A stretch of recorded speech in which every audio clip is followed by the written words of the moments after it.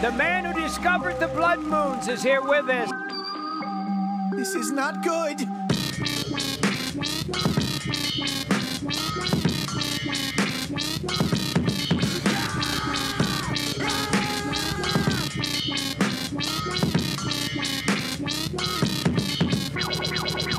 This is one bucket of pancakes. The man of the toupee. He's on the front page of New York Times. There's no respect for white European males anymore.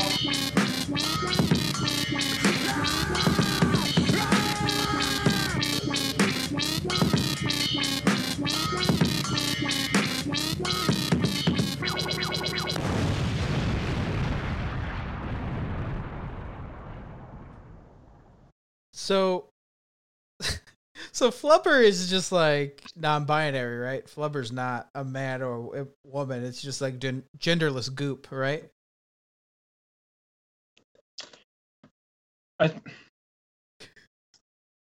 Not in my Flubber. My No. Flubber's a man. That should be the next thing that these people get furious about.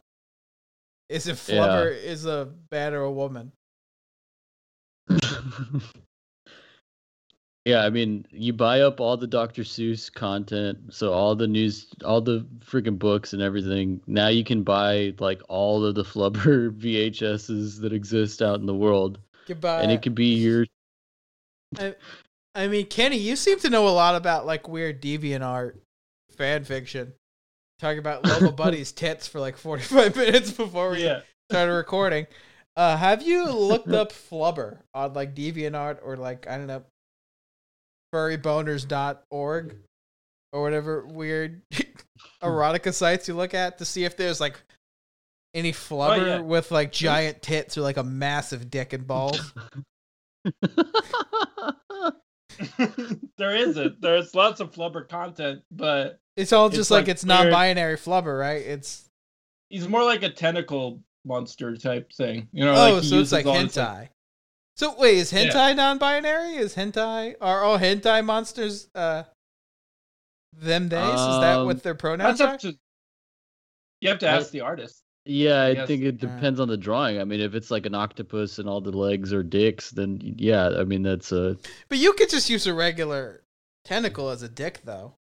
What constitutes like a dick tentacle? Does it look like a penis? There's lots of things that look like penises that aren't. I don't think penises. it's a tentacle if it's a dick. If it's like an erect dick, right. It's not a tentacle. Then they just have boners for arms. I thought we were asking. I thought we were asking the artist on this. All of a sudden, y'all are freaking hentai boner like experts. No, you're the one who said like I don't know if there's a bunch of dicks. I just want to know what constitutes like a dick in your butt. Does it have to be like a functioning like anatomical penis, or can it just be like, do you look at like cucumbers and be like, this is a dick to me? Like, what constitutes a penis to you? You're the one who said it. So I'm just trying to figure out what's going on in your brain.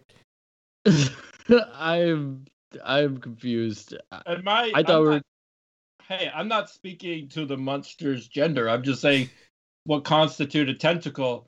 An erect penis is not like. Yeah, that's if a penis. I saw an octopus swimming in the ocean with like 8 erect dicks, I'm like, that's not an octopus. Yeah, like if if Godzilla fought a kaiju that had like a bunch of like penises for fingers, I'd be like, that thing has dicks for fingers. I wouldn't be are they fingers or are they dicks? I think if the hentai monster, if like the tentacles are clearly penises, then it's a man. And there's no disputing that. I think you could dispute it for sure. Yeah, because they could be like accessory dicks. They could be like they have nothing to do with reproduction. They're just like there. That's a tricky one. Yeah, see, they're fingers in that case. It's weird. We got here from me just asking if Flubber was non-binary or not. I think it's not. I don't think Flubber has a gender.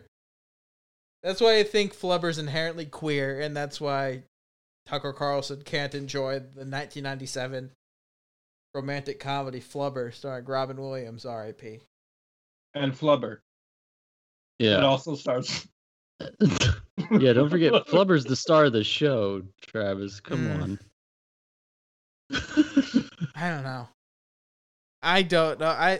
So that's where I disagree with you. I think Flubber is like a background character in the movie Flubber. I think it's like the movie Jaws is called Jaws, but Jaws is barely in the movie. Jaws. But Flubber is in it a lot. Not really. If you like a lot of like the hijinks, You he just puts watch Flubbers in the Flubber right shoes. now? What? Do you just watch Flubber? I've never seen the movie Flubber in my life. Literally never even heard of the movie Flubber. Anyway, welcome to the Spin Doctrines Podcast, the podcast about propaganda and the people who peddle it. I'm Travis Reyes. I'm Kenny Van. And I'm Amador Salazar. And today we're talking about, you guessed it, the gender of Flubber. It'll be a 9-hour episode. We have an expert on. We have an NYU professor on to talk about. No, Kenny, what are we really talking about, bitch? We are talking about Arizona Senator Krysten Sinema. Ooh. My favorite thing about Krysten Sinema is it sounds like a character in like a Rob Zombie movie. Like a character who like owns a movie theater. It is also like the devil called like Krysten Sinema. Right? Like that's like a Crypt Keeper type thing. Like, I'm Krysten Sinema and welcome to Spooky Stories or something. Krysten Sinema sounds like the host of like a horror anthology thing. I like it. Is she that? No. Oh. No. She's the senator from Arizona. I guess you already She's said cool. Yeah, she is. She's probably best known for what she did recently, which was she went on the Senate floor dressed up like an anime waifu and voted no on increasing the minimum wage. Yeah, she did like a excessive like thumbs down, like a Tekken curtsy, character like at the end of a fight, like a fight animation of a Tekken character. It was like a very like drawn out, like super animated thumbs down. And she probably went like, hi, when she did it. It made some insane. She was gonna spin around like a sword, but when she was like twirling it, all it is a thumbs down. I don't know if you guys saw the video, like full video of that, but like right before she did that, she's like, Mitch McConnell's talking to somebody on the floor, and she's like very obviously trying to get his attention before she does this like weird thumbs down vote. Yeah, she like whispered, "I'm actually John McCain." He's like, "Whoa!" On her way over. The Maverick returns. Why does your Mitch sound like Bernie? I mean, Or there's no rules anymore. Was it in the Bernie Senate. saying that? I mean, he said it, but he was in Mitch McConnell. Like, he was actually wearing Mitch McConnell for a suit. Okay. One of the, I mean, yeah, that's one of the. She gave a reason though. She was asked about why she voted no on the $15 minimum wage, and I have a quote here from her where she says, "No person who works full time should live in poverty. Senators in both parties have shown support for raising the federal minimum wage, and the Senate should hold an open debate and amendment process on raising the minimum wage separate from the pandemic-focused reconciliation bill."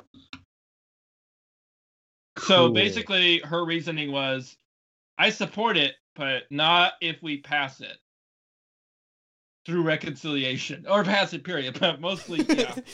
Yeah.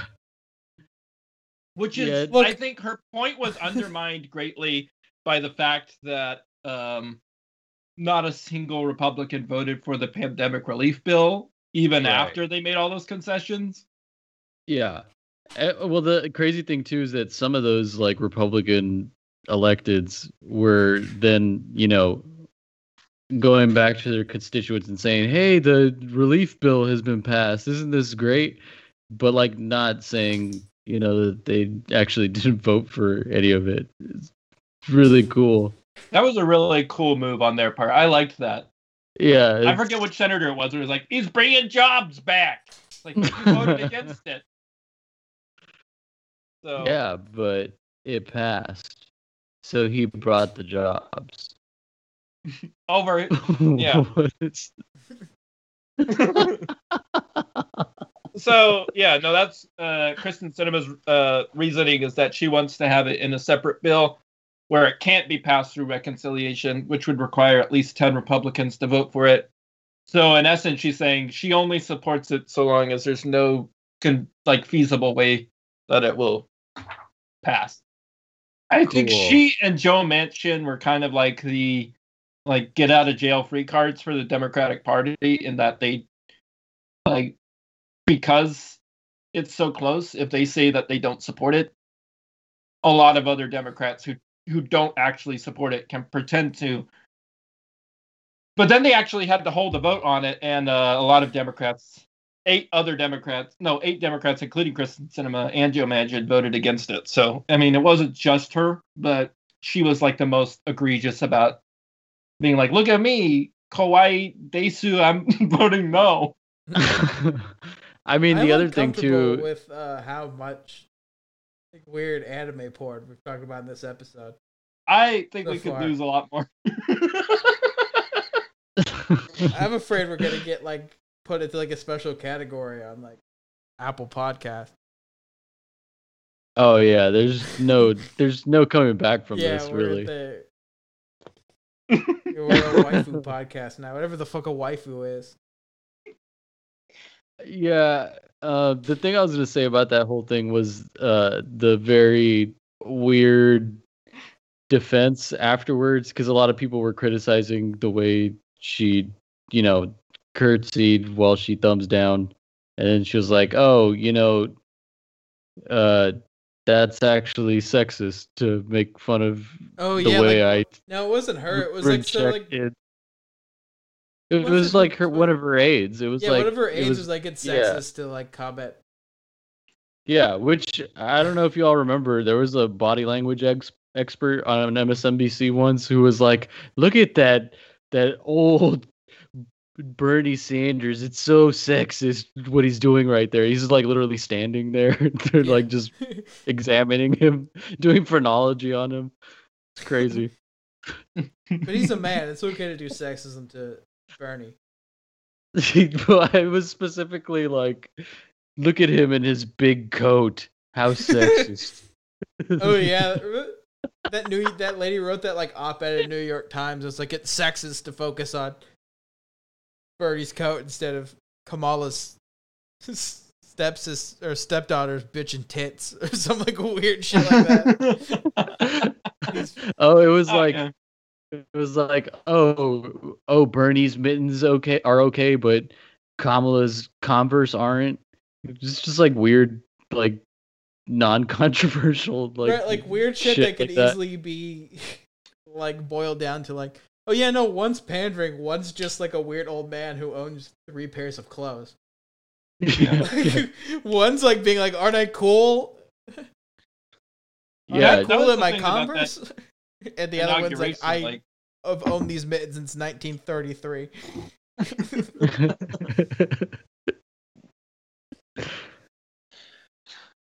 So yeah, that's what she's most known for now. I don't think she was really a household name before this. Now she definitely is. She's attracted a lot of negative attention to herself, especially in Arizona. She's not popular right now. She is suffering the consequences of being fuck poor people during a pandemic. Yeah. Didn't her approval rating go down for both parties or something? Yeah. No, she's making we'll get into that, but I wanted to start with that so that we could start with kind of her early life. She was born in 1976, and mostly the most important thing to know about her childhood is something that she brought up and ran on a lot was that she was her parents divorced. Her birth father was an attorney, and then her mother remarried and moved to Florida, where they lived in a gas station for 2 years. Okay, and pretty cool so far.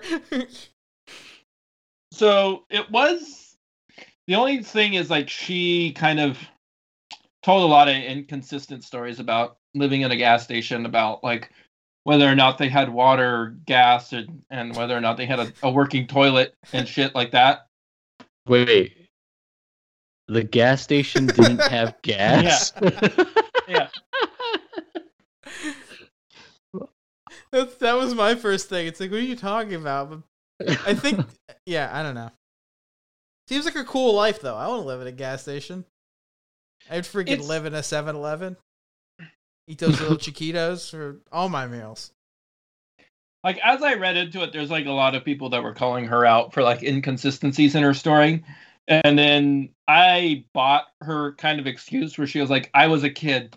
Like, that was, sure. I was like a child when that was happening. So, like, I could be like, whatever, this is what I remember. So I kind of like passed on that. But then there were like instances where she like doubled down on it. Like, people did like investigations like, well, your parents were like paying like these bills, like this is proof that you guys had running water and shit. And that she just like, just a weird thing to double down on, especially when the like point of you telling that story, I think, is still intact. You lived in a gas station, like you were like, your family was poor, you were struggling. Yeah, you don't need to like make it. You don't need like crazier. Yeah. You don't need to. Yeah, I guess this is a stupid question, but was the gas station like functional, or were they just living in what used to be a gas station? They didn't have gas. It used to be a gas station. Okay. It was no longer an active gas station, if that's what you're... Yeah. It was a defunct building that her... That's the other thing, though. Her step-parents owned it, and they lived nearby on, like, a farmhouse, which is like, oh, well, that... Like, because she tells the story as, like, we were homeless. Right. Gotcha. But the story is more like, your stepfather's parents like were giving you this space to live in, and then they also lived nearby in a farmhouse. So like, I'm sure, like, it's one of those things I don't want to get like nitpicky about. Like, yeah, your family was poor. It's weird that you're like exaggerating details for no reason. Yeah, like, it is weird. She like, it was a radio interview or no, a Washington Post interview where she said, "Oh, we had a working toilet," and they were like, "Well, how did you have a working toilet if you didn't have running water?" And she's like, "I don't know." Like, why are you blaming? It's one of those things. Like, I just don't understand. Like, you could just be like, "Hey, me and my family lived at a gas station." Why not? That's provable. There's pictures of it. Like, the gas station's still there. Like, just be like, end of story. I know what it's like and to also, be poor. why not go like full? Why not go 100% with it? Why even be like, we had a toilet that worked? Why not be like, we had nothing? You know what I mean? It's like, you're bad at lying. I would just be like, I had to like doo-doo shit in a bucket. And she's like, we had a toilet that worked, but no gas, no gasoline. Yeah, it's weird to like embellish details. It's like, just like you said, just be vague. Just be like, we didn't have anything. We're struggling. We lived in a gas station. Well, I mean, to be fair, when you do meet people that tell like insane lies like this, it is always sure. Like, it's not even like you offer up. It's not even like you ask. They like offer up weird suggestions, like the toilet thing. Like, I'm sure they weren't like, "Do you have a toilet?" And like, just like, we had a toilet and also nothing else. And again, like, I don't know. I think it got kind of blown out of proportion because, like, again, she was like 8, 9, and 10 years old when she lived at a gas station. So it's a lot of like, oh, you could just be remembering that wrong. Sure. So, but after that, her stepfather and mother like found new jobs. They were able to better financially support themselves. And Krysten Sinema, also they relied a lot on the Mormon church, the Church of Latter-day Saints, for a lot of charity while they were living in the gas station. And then, yeah, she went to high school. She graduated valedictorian, and then she went to Brigham Young University. Oh, that That cool school. Oh shit. Where she finished her undergraduate work in 2 years, and then she moved back to Arizona, where she got a master's in social work and started doing social work, and then she got a Juris Doctorate in law from Arizona State University, and also a PhD in justice studies from Arizona State. Do you have to be Mormon to go to BYU? It I don't seems know. like a big thing. Mormons only want to hang out with other Mormons. I couldn't think imagine it's- somebody who's not Mormon going, I want to go to Brigham Young University. Yeah, I think it's mostly Mormons Yeah, I'm and not Jimmer sure. Fredette. Remember Jimmer Fredette? yeah, That's the only Mormon I like. basketball. Yeah, the only basketball player that came out of there. Played for the Spurs for literally 1 minute. Yeah. So she's Mormon. That's what we're... No, she's not. Her stepfather's family is, but she's not. She does not identify as Mormon. She's I don't a think. fucking poser. She went to BYU. Good to know. So this is like a reaching thing, but it's definitely a takeaway I got when I learned that she like went to Florida, and like it was in Florida that she experienced being poor, and then she left immediately when she had the chance to go back to Arizona, which is, I think, a little bit telling, not in like what her future politics would be.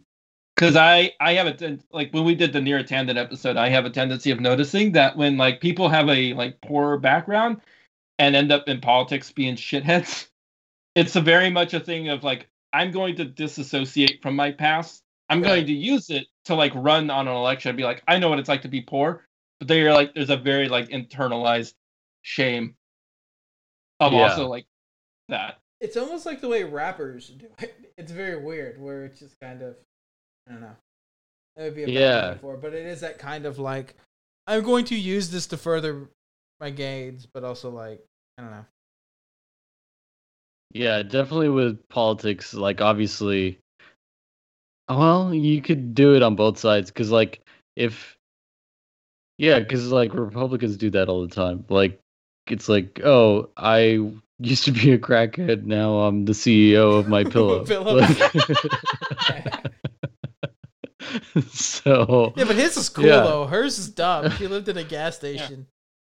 and now Mike she's Lindell probably Arizona lived in a gas senator. station at some point, right? I imagine you had to have like a week that Mike Lindell was just like sleeping in like in a turlet at a gas station. Like he was handcuffed to a toilet in like a 7-Eleven for like 3 days.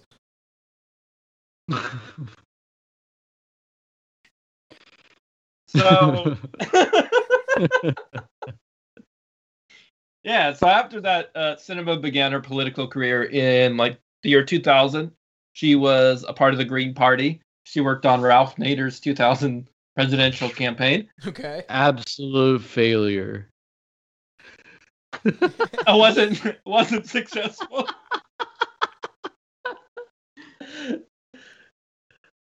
Oh, you mean I didn't know President that. Ralph Nader? I didn't know that she worked for Nader.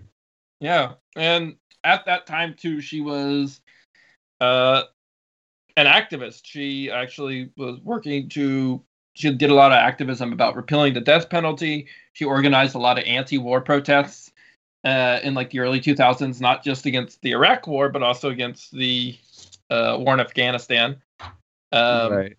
She once said that, I mean, this is a clunky quote, but like her heart's in the right place, I guess, where she said Ronald Reagan and George H.W. Bush were the real Saddam and Osama lovers, because I guess somebody was accusing her of loving. It was a clunky bit, but they're like, all right, I hope get it. I hope no one accused her of anything and she just like offered it.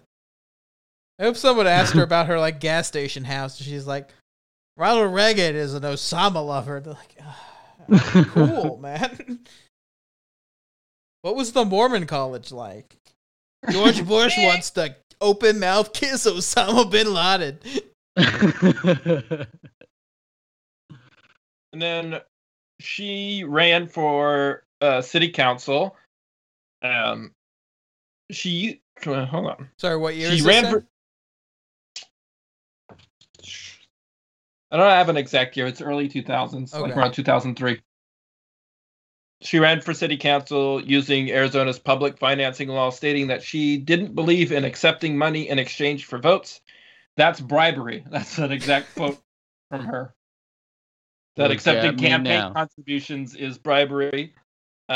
She ran on pointing out the lopsided distribution of wealth, and especially how the lopsided distribution of wealth affected poor immigrant communities. She ran on bettering education, improving healthcare, childcare, mental health, and she once at a protest outside Joe Lieberman's presidential. When Joe Lieberman was running for president, she stopped. Was at a protest outside and said that he was an embarrassment. Oh, he was a shame to the Democratic Party. I don't even know why he's running. He seems to want to get Republicans voting for him. What kind of strategy is that? Which is a lot of good foreshadowing for Yeah. literally who she is now.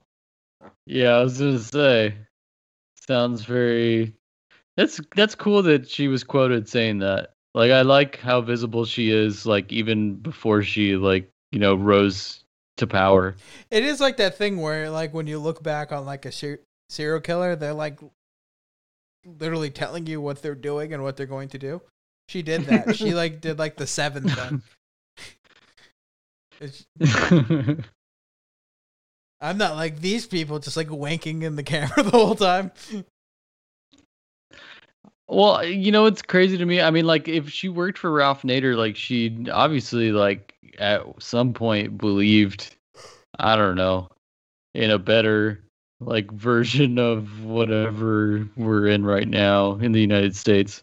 But if you're gonna do it with the Green Party, it's not how you foment change. The Green Party is the party that like tries to elect Tom Green every year, right? Yeah. That's their whole statement is to just make Tom Green the president. Yeah, when you ask what platform he's running under, they just play the Tom Green show. They just play that "Daddy, would you like some sausages?" song. Yeah, so I guess before when she ran for city council, she ran as an independent.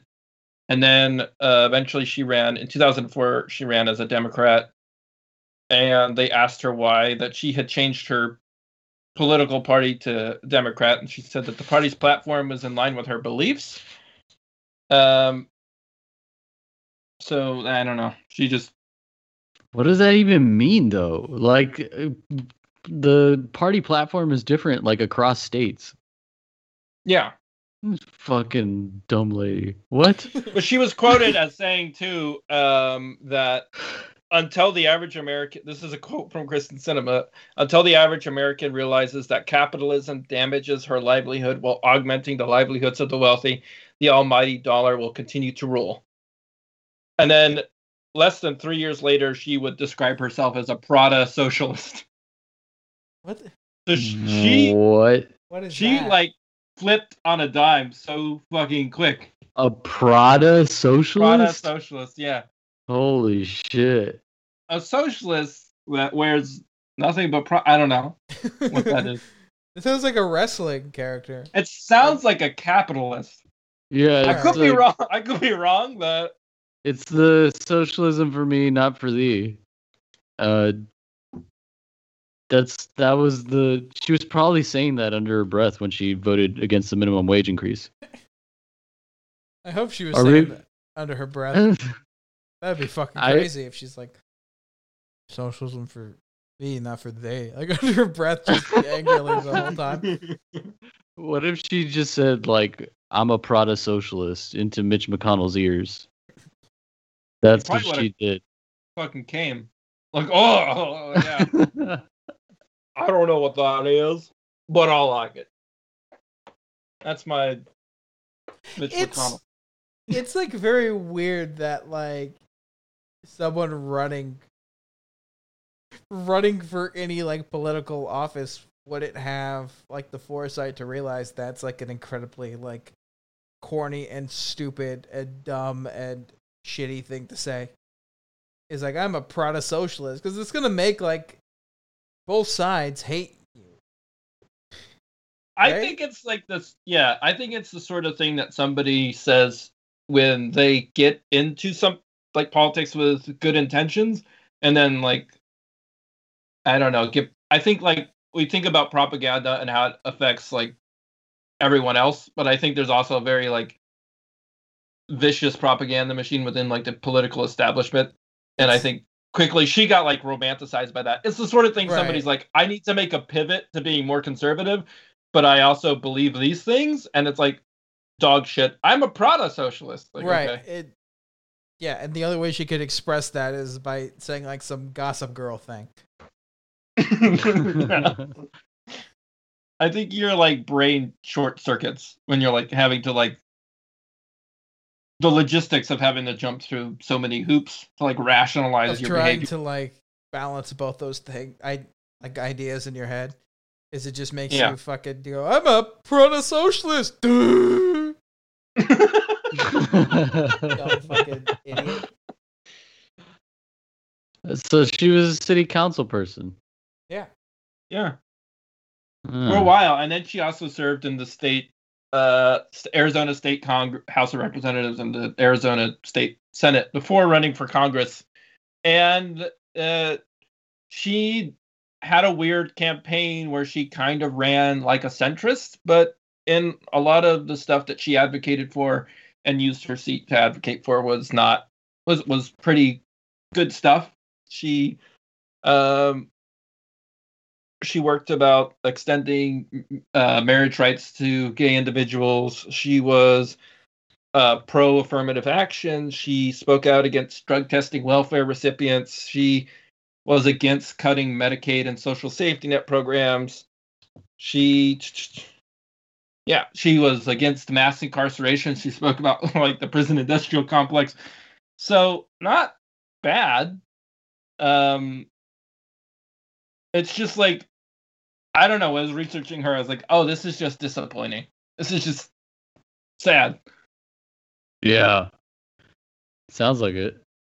And one of the things that she was really known for was because was standing up for immigrants' rights. She talked out against militarization of the police. She talked about, she was an advocate for not militarizing the border and over militarizing immigrant communities. She was against Arizona laws that were proposed at the time about making people show like documentation that they were legal citizens and stuff like that. Right. And then one day she decided to run for US Congress, and that was over.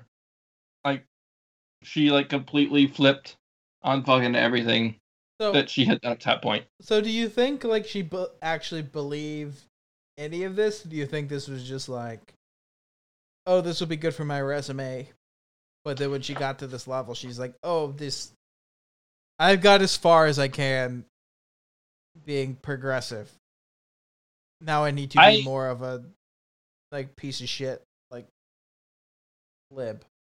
I don't think I don't know. I don't think it would have worked so well if she was like a sociopath and like planning out that far ahead. I think she believed these things. I think that once I can't speak to it, but I'm sure there's like some fucking shit that happens once you're like in that bubble. And like, again, I think it also might have something to do with her like getting so many fucking degrees. She got a PhD. She got a Juris Doctorate. She like got it's a like degree. it's like a mixture rejection. Of being like in academia and like politics, like two things that are like notoriously normal and sane. It'd give you a normal outlook on. No, but like these things that are like notorious for kind of being it's like that neoliberal deaf, I guess. I think it's that that neoliberal identity that finds you when you're like a professional, when you're part of that professional class of like you are removed from that. So instead of looking at things as like that simple like class struggle that it was, that idealism dies in you, and then you're just like looking at things through like this quote unquote pragmatic way, and it's just kind of it's like just dog shit. Kind Politics. of like the way to be deemed a good person is to care about, like, I guess, the social issues, but like you don't ever consider the working people and like those yard signs like don't have anything about working people in them. You know what I mean? Like those, like, in this house we respect science and think ladies rock and yeah, Black Lives Matter. They never go like, and workers should like be paid a living wage. Like that part just kind of, because that part doesn't matter to like the neoliberals because they're so far removed from that shit that they have freezers full of like $3,000 ice cream. Like, they don't think about, they're not thinking about like an Amazon factory worker or a construction worker. Right. And I think too, if you experience a lot of these like politicians and people that did experience poverty early on in life, they view themselves as that exception. Or Right. They don't view themselves as the exception to the rule. They view that as like validation that capitalism and meritocracy are real because I made it out. It's that self-help thing. Like a lot of the self-help guys have that where they're just like, or like even Corolla in that shitty documentary we watched. He was like, my family was poor and I got out of it. So that means everyone can. And they're never willing to admit they got either extremely lucky or maybe their life wasn't as hard, as they perceived it. That was one of the things that came up as I did research. The like the more as time went on, the relevancy of government programs like food stamps and stuff, like slowly started having less of an impact on her story of growing up poor, and more of like, so like, yeah, what you're saying, like the reliance on like the importance of government and stuff. That stuff starts playing a black role or taking a back seat when she's starting to become more of a centrist and like lift you up by your bootstraps kind of person. It becomes less of like helping the people and more like just, I don't know, just code. Like that thing they always just learn to code. That American, it's that tried and true American way. You just learn how to code, put your axe picks down, and just learn how to code. Yeah, stop being a farmer and learn how to code and do update patches for NBA 2K22.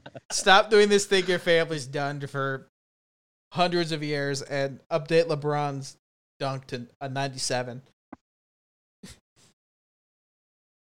It's important work. It is important work. It is important work. I love it every time they have to update the stats on 2K where I have to wait for my game to load for 3 hours. It's very important work to do to just like stop me from playing the thing I paid money for. So while she was a member of the state Senate, I believe she did get, or state house, she did get a bill passed in Arizona to to divest the state's retirement funds from companies supporting the genocide in Darfur. Which sounds all good. Is this Coney 2012? Did she get coneyed? I think this was before Coney 2012. Yeah.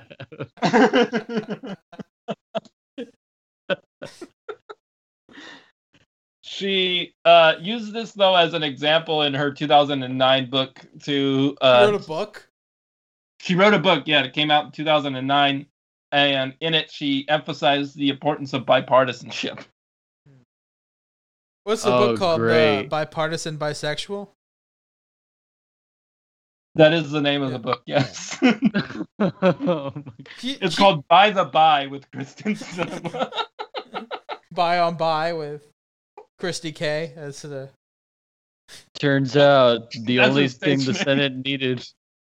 Turns out the only thing the Senate needed for bipartisanship was a bisexual from Arizona. Sounds like the plot to like a Reese Witherspoon movie. I don't like it. Bisexual. A bisexual Mormon who lived in a gas station becomes a U.S. Senator. Reese Witherspoon is going both ways. Coming soon to theaters, rated PG-13. I'd watch it. Sounds good to me. Okay, let's delete this podcast so no one steals our idea and write the idea for going both. Write the screenplay for going both ways.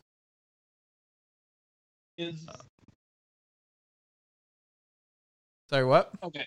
No, I'm just gonna. It was around this time that she started becoming more of a centrist. She didn't run for U.S. Congress yet, but while she was in the state Senate is when she started becoming more of a centrist. That's when her book came out, and also around 2009, 2010, when she was serving in the state Senate, is when the Arizona was facing a huge deficit, mostly due to the terrible 2 years and years of tax cuts, and also the housing crisis that happened. And she worked hard to ensure that increasing taxes on the rich was not an option for how to address the deficit. So nice. Way to go, Prada Socialist. Yeah, she voted with the House Appropriations Committee to rule out tax increases as a way of addressing the deficit, despite admitting earlier that years of irresponsible tax cuts had led the state to the disaster that it currently found itself in. So for months, as a way of addressing the deficit, raising revenue was not an option. It's like when you go into a restaurant, they're like, I'll pay anything. Money is not an option. I will pay anything but money because that is not an option for me at this time. But anything else, you can have.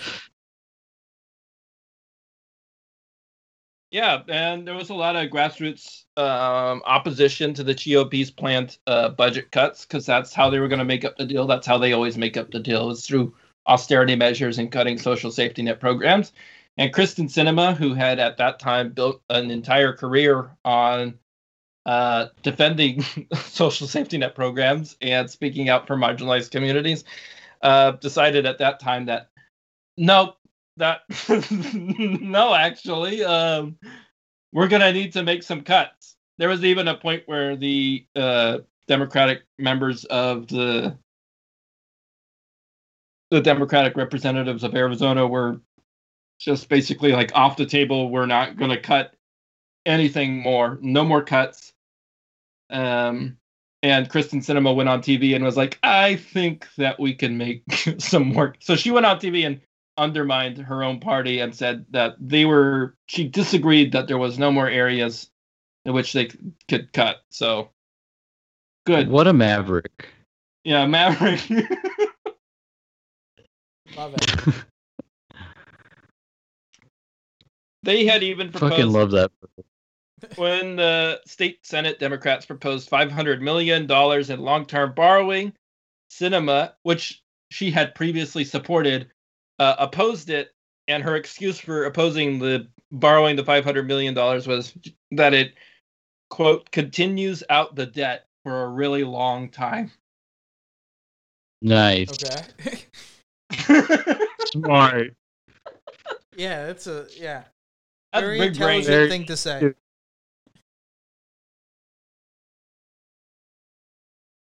So, No, sorry, go ahead. Sorry. So yeah, basically at this point, she was just kind of fucking over the state of Arizona and turning her back full force on everything that she said that she had believed in. Yeah, she even at some point. Hold on. All right, she even pushed back against expanding. This is the other thing too. As she was serving in the state Senate, she was like opposing like the good parts of the Affordable Care Act, because there was a big expansion of Medicaid under the Affordable Care Act, and Krysten Sinema opposed that in Arizona. I guess she didn't want to, because I remember when I lived in Texas at the time, and there was like, we're not going to accept the money if they try and expand Medicaid. We're just not going to accept the money. It's there, but we won't take it. Krysten Sinema was like that person for Arizona. Like we're not going to take that money. Hell yeah, that fucking rocks. Girls Good rock. job.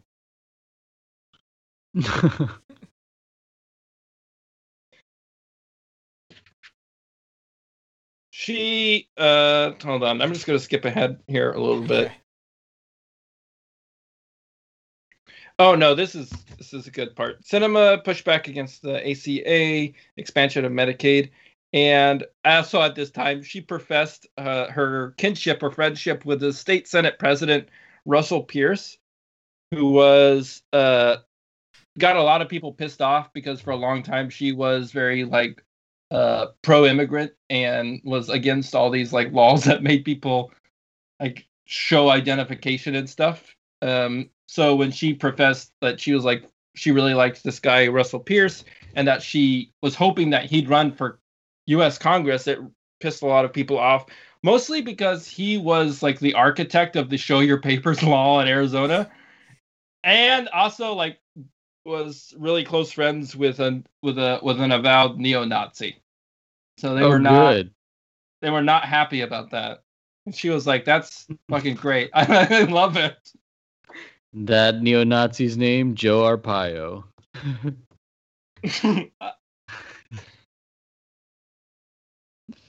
No, his name was GT Reddy. JT Reddy. GT Reddy is a character from the movie Cars. Yeah. Yeah, it's that JT. He's the cable guy truck or whatever. Yeah. So this guy, Russell Pierce, who was the Senate president in Arizona at the time, was friends with this guy named JT Reddy.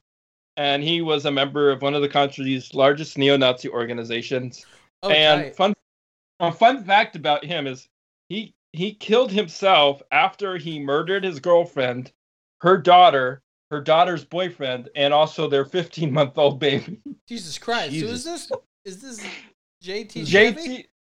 Yeah, JT Chevy. Close friends with Russell Pierce, who's close friends with Krysten Sinema. Oh, Murdered a baby. Man, all these names sound fucking made up, dude. They might be. I did like do an Ask Me Anything on Reddit. Okay. That's where I got most of my information, was Krysten Sinema's Ask Me Anything. Sounds like a disaster. It wasn't good.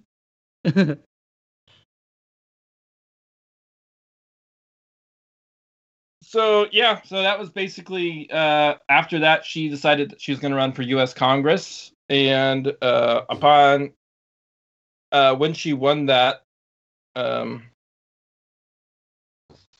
seat in U.S. Congress, she was given a seat on the House Financial Services Committee, which she spent a lot of that time. This is like post-Great Recession, so she spent a lot of that time rallying people to basically gut financial protections, gut Dodd-Frank. She wanted to limit the ability of the Consumer Financial Protection Bureau to protect people from fraud. Nice. She was part of, I don't have the name right in front of me, but there was basically a law of the Obama administration was trying to get something passed that basically said that, hey, if you work in the financial services industry and you work with people's retirement funds, you have to make all of your financial decisions based on your client's best interest, which sounds like a no-brainer. Krysten Sinema and a lot of Republicans, though, were like, no, actually, they did not want that to pass. They were advocates for, basically, they killed that. So basically, they're allowing financial service companies and stuff to basically, like, as long as it benefited their bottom line, they could fuck you over out of as much money as they wanted. Oh, cool. That sounds good, I think. These things all sound like fair and normal, and yeah. Yeah, when am I supposed to be mad, Kenny? Yeah, so far you just said cool shit. She lived at a gas station. She knew the car from Cars that turned out to be a Nazi. She knew some guy named, what was it? Pierce Brosnan? Was that the guy's name? You knew James Bond. GT ready. Yeah, she went to the JT same Haberstadt. school as everyone's favorite basketball player, Jimmer Fredette. It's all good so far. Oh, yeah, that's.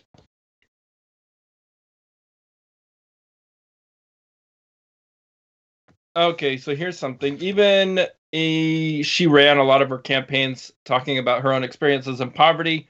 She repeatedly introduced bills that would loosen regulations on mobile home loans that let predatory lenders slap unusually lower income buyers with bigger fees and penalties and charge them exorbitant rates and lock them into shitty. Oh, nice. That- Okay. Basically, yeah, she just. She Also, She did all the good stuff, is what you're saying. yeah. She went out of her way to basically service the financial service industry and Wall Street and people like that. And the financial services of industry. Yeah, the financial services industry gave her a lot of money, according to figures from the National Institute on Money and Politics. She received $28,346 in 2012 from the industry, $89,000 in 2014, $181,000 2 years later, and then 2 years after that, received $890,000 from financial service industry and campaign contributions. All right. She was actually, before she became a senator in the House, she was in the House of Representatives, she raised so much money that she challenged even Nancy Pelosi's totals in terms of fundraising. Oh, shit. Oh, shit. She's like the original, campaign fundraiser. She's like the original mafia don for that shit. And she's like out raising her. Yeah. Which is cool because remember earlier she said taking campaign contributions is bribery. Yeah. She's totally down with that now. Well, yeah, I mean, to be fair, that was a very stupid take. Yeah, it seems like even when her heart was in the right place, she did say the stupidest things. Even when she was trying to be on the right side, she always said the dumbest things. So it makes sense that. Yeah, it's like, hey, you want to end poverty in Arizona? Let me give you $20 just to help. No, I cannot be bought by this random dude in a neighborhood. I don't know. It just doesn't make any sense. But good to know that she's been bought off. No, it's good to know that. Yeah. Good to know how easily she changes her mind from not taking, $5 from some guy to. And then during the Trump administration, she opposed, not Trump administration, but she did oppose repealing the estate tax. And then during the Trump administration, she voted with Donald Trump 50% of the time. Whoa, that's half. So, yeah, half the time. And not as bad as Joe Manchin, who was 89%, but pretty bad still. Yeah, Joe Manchin is 69% of the time with Trump. And a cool thing she did too is she organized in her youth dozens of rallies against the Afghanistan and Iraq war. When it came to war in Syria, she decided to leave her decision up to an online poll that she posted on her website. Well, one of those Facebook things that are should I dye my hair purple? Yes. Heck yes. One of those things? Yeah, I think so. I couldn't find the actual poll, but yeah. So wow. She voted for increasing the military defense budget every single year. As an excuse, she said it's because she has under 50,000 defense sector jobs in Arizona. And also, her excuse for also everything from raising the minimum wage or increasing quality of living or increasing social safety net spending or whatever. She always uses the same excuse of small businesses and family farms and shit like that. So basically, the excuse that everybody gives for why you can't increase wages. Yeah.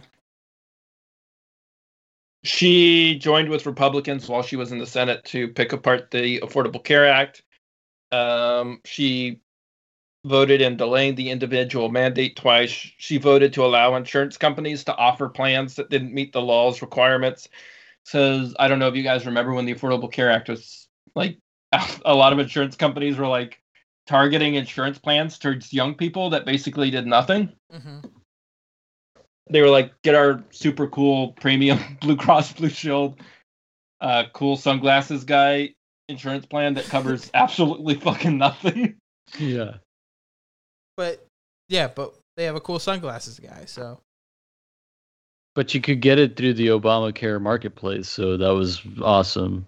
And Obama's cool. Remember when he hit those corner threes and it made Bradley Whitford come in his pants?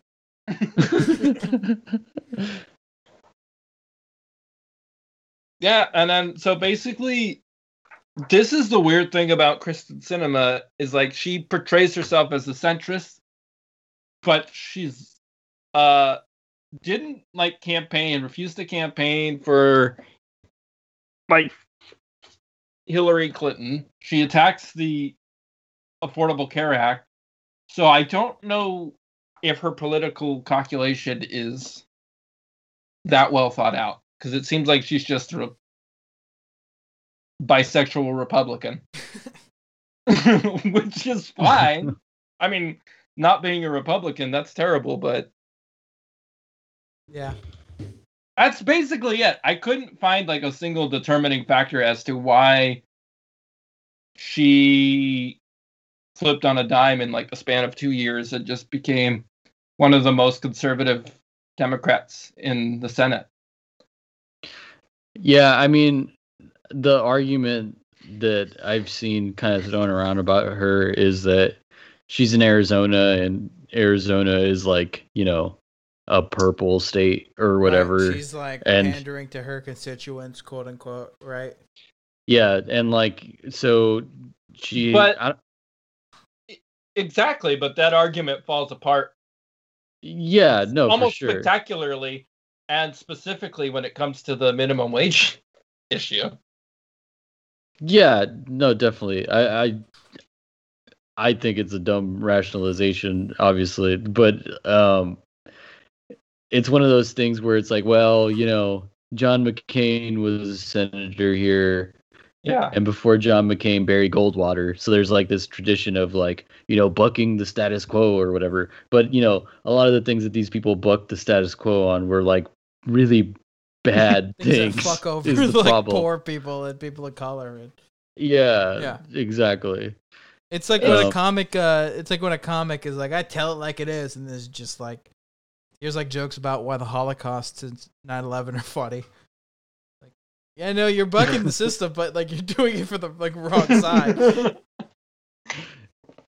Yeah, that was so.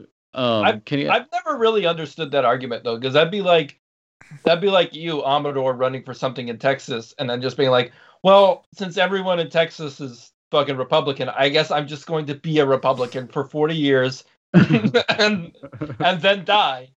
Like, I don't understand that strategy, or not that strategy. I don't understand that excuse. I think it falls apart. Yeah, I mean, this is like classic, like Democrat, you know, calculations on a voter. Like, voters are static. You can't change their opinion on anything. You can't like fight for what's right because, you know, this is all like belittling, you know, the electorate essentially. Mm-hmm. Just like all these calculations, all they tell me is that, oh, you think that everyone is fucking stupid. And so you have to do things a certain way to appease these people. But really, like, what happened after she, you know, voted down the minimum wage, her approval rating went down. It's, you know, it's just polling, so there's no real consequences. But, you know, maybe at some point, next time she's up for re-election, depending on like all the decisions she makes during the Biden administration, might, you know, bite her in the ass if she's not. Yeah, I will say if her and Joe Manchin build their entire career off of opposing everything that Joe Biden tries to do, I'd be surprised if they win re-election. Except for Joe Manchin, who will win by default every time. Yeah, I mean, he's got like, well, over her, like it sounds like, she, kind of rose in the ranks in politics. I mean, she started at like ground nothing with the Green Party, and then like got all the way to where she's a senator. And I mean, her election was like really close.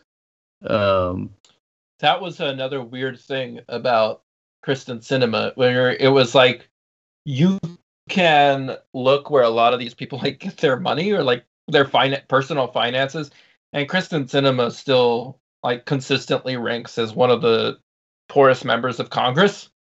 And it's like, you're not even selling outright. Like, I don't know what you're doing. Yeah, I mean, Or it's like weird. Joe Manchin owns all these businesses and shit, and like, okay, Joe Manchin has a personal stake in like making sure that wages remain low. Krysten Sinema doesn't have. I mean, obviously, like as I said, she takes all that money from industry and stuff, but it's definitely more of her making these shitty decisions. It's definitely based more on political opportunism as opposed to like personal, like financial gain. Whereas I think that's the way it is a lot with like most of the politicians. I don't think they have like the long game in mind. Yeah. Like, I think Krysten Sinema, unfortunately, is somebody that's going to be around for a long time because I think these are political calculations and not. I mean, I don't know.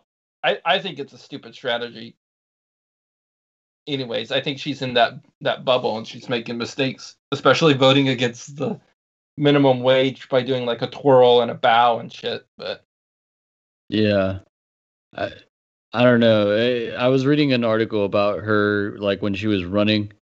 It was pretty interesting, just like the stark contrast between her and her opponent, Martha McSally.